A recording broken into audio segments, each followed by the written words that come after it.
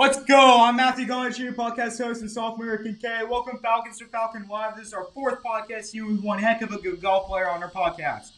His name is sophomore Javier Pandy, and I first met him last year in the intro art class as a freshman. Javier Pandy went to St. Francis Middle School and he picked up golf at a young age. Javier is one of the top golf players in the country who received national recognition for golf, including KHOU Athlete of the Week, features on the Golf Channel, and many more local recognitions. This can all be seen by simply looking up this absolute celebrity up on Google. Ladies and gentlemen, Javier Pandy. Hi, my name is Javier Pandy. I'm a sophomore and a varsity golfer at the Kincaid School. Javier, man, how are you? I'm doing well, man. How are you? Good. Now, Javier, you picked up golf at a young age, right? I did, yeah. I originally started just hitting balls and playing in the backyard when I was about 2. Because my grandfather, he's a very avid golfer, and I learned it from him.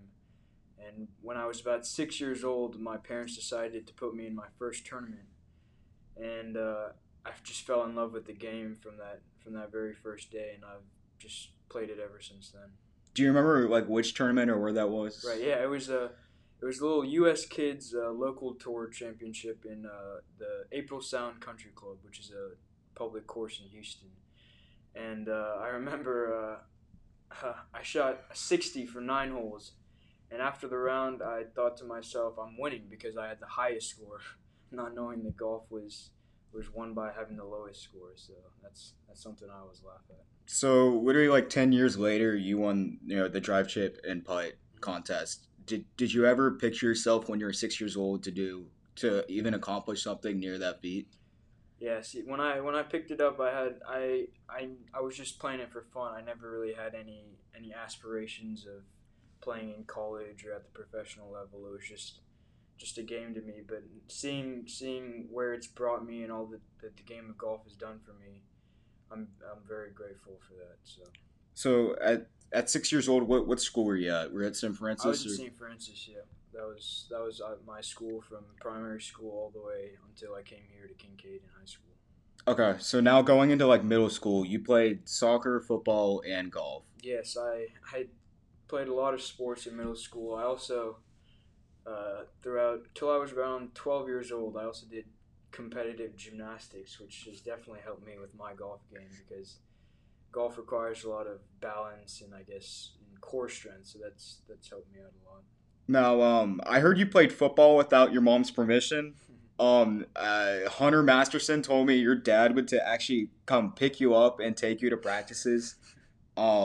Hunter, you're not supposed to tell people about this. What was that like? Well, football for me, I always enjoyed playing it, just being able to spend time with my friends and the long practices that we had. So my mom, obviously, she was very worried about me playing football because she didn't want me to risk my golf career. So what my dad and I did is we we bought a pair of cleats and we said they were soccer cleats, so my mom was under the impression I was playing soccer instead of football.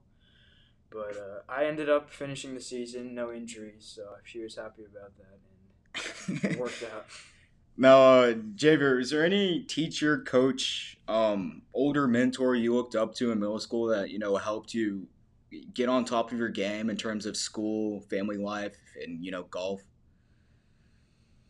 Well, obviously my parents, they've always been my biggest supporters. They've just really helped me. They've made me realize it's not all about golf. You have to stay focused on your academics. You can't slack off on that just because you're doing well in golf. So they've really just helped me to remain balanced and not lose track of my goals, I guess. That's very good.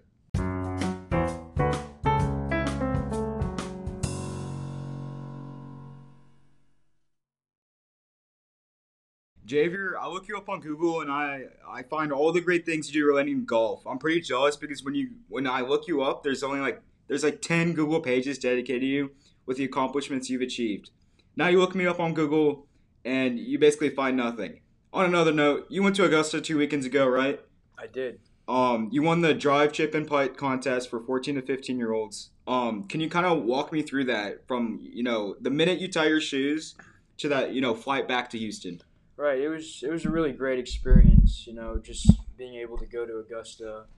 It's a place where growing up, I've always wanted to go. I've watched it on TV my whole life, watching the Masters there, and all the great moments that have happened, and getting the chance and the opportunity to go there was really just something really special for me. Nice. Javier, when you accomplish something like that, is there ever a moment where you just think I did it? Do you have like any of those moments? Was it this tournament, or if not, like a past one? Right. Yeah. So, golf's a game that requires a lot of practice, and I've been working on it for many years now. So it's when I finally win these big tournaments, it's so gratifying because it shows that all my hard work's paid off, and especially after this one, this was one of the biggest tournaments I've won, and definitely being able to win at Augusta meant a lot to me. So. Nice. I watched your interview on the Golf Channel. And I saw your dad was with you. Was he the only family member there? No, with you? actually, they were able to take my whole family out there. So my mom and my little sister were able to support me as well, and they've been very supportive throughout my whole life, and especially my golf career. And I couldn't have done it without them. And I saw at the end as you won the contest. One of your friends was there. I forget his name, but do you remember him? Yeah, he's one of my good golfing buddies. His name's Treed Huang, and he lives in Houston as well. And he's actually we call him the drive, chip, and putt king because he's been 4 times and won twice. So I've kind of this year I was finally able to go and win it myself. So it was great to have him there to support me because both of us we were always battling it out against each other, and to have him there supporting me meant a lot to me. That's good to know.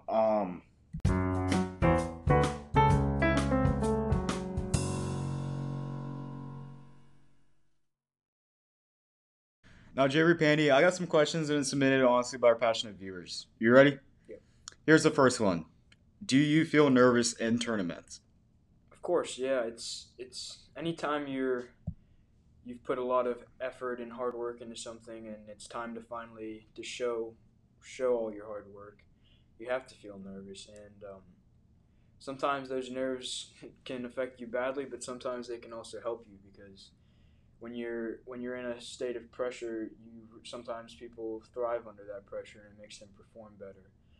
But over time, I feel I've definitely improved a lot in that aspect because being in that situation multiple times, you're gonna get better at it. So yeah, I think nerves are. I definitely feel nervous anytime I'm on the golf course, but it's something that I'm working on. Now, you spoke about time and effort, and I know you go hit golf balls after school with your dad, right? Yeah. I'm just curious. What would you estimate? Like, how many hours do you put in a week into golf? Let's see. Well, it's not just golf course. You see, I do a lot of stuff outside of the golf course. I go to the gym. I do my stretching, all that stuff. So if I had to say, I'd say on a normal school day, about 4 hours. So that's 20. I'd say about 40 hours a week Okay. dedicated to getting better at the game. Okay. Now the second question submitted by our viewers. It's kind of related to the original question, but this is from Cooper Vining at Episcopal. he goes to Episcopal. Came from St. Francis. He's a good friend of mine. But what does it feel like to drive off the first tee with hundreds of people watching? Yeah, it's like you said, it's a lot of pressure, but you really have to block all of that out in that moment. You have to just focus on what you have to do and go back to your basics because I find that whenever there's a lot of people watching me, you wanna impress them, I guess. So you have to put all of that away and just make it seem like it's a regular shot. Now, speaking of hundreds of people watching, do you have a general number of how many tournaments you've been to where there are hundreds of people watching? Oh, yeah, I'm still playing junior golf, and most of the junior golf tournaments, they don't have the biggest. They're not the most exciting thing to watch. But some of them, I say, like the World Championships, the really big tournaments I play in, I'd say around 5 to 10. I've had a couple hundred people watching me. Nice. Um, who do you look up to? Tiger, Phil, others? Golf world wise, I definitely say overall Tiger would be my biggest inspiration because Tiger's just done so many great things throughout his career. You see him when he was 21 years old, he won the Masters, and that's really impressive to see what he was able to accomplish. And he really inspires me to become a better golfer as well as many other people around the world. Now, Javier, what are your plans for golf in the future? And do you have interest or are you interested in playing golf for certain universities? Yeah, right now as a sophomore, I'm first trying to go and get into a good college academically. That's good academically as well as in golf, which is something that's very important to me. So I haven't really made any decisions yet. But first, I'd like to play college, and then depending on how well I do, I would love to turn pro. That would be a dream of mine. But it's very difficult. People don't realize how good you have to be the best in the world at something. So it's a long journey, but I'm looking forward to it. Now, Javier, I was scrolling through my phone this weekend on YOLO, looking through all the anonymous submitted questions, and this one stood out to me. What does it take to be elite at everything you do on a daily basis? Well, I guess I don't know how to respond to that. I appreciate that amazing compliment, but I wouldn't say everything I do is elite. I try my best, and that's all I can do. All right, Javier, I got a personal question. Today is Wednesday, April 14th. I think this is either publishing today or tomorrow. We got dodgeball preliminaries today. Are you ready? Of course. Well, Javier, I'm glad you took that trophy home. Thank you for your time and your amazing stories. To our listeners, thank you for listening and staying tuned for our next podcast next week, featuring Henry Siegel and his accomplishments in getting top-tier film companies and celebrities to his motion picture club, such as Steve Bellamy, president of Kodak, Henry Juice, and Ariel Schulman, founders of the term catfish, and celebrity James Corden. See y'all next week.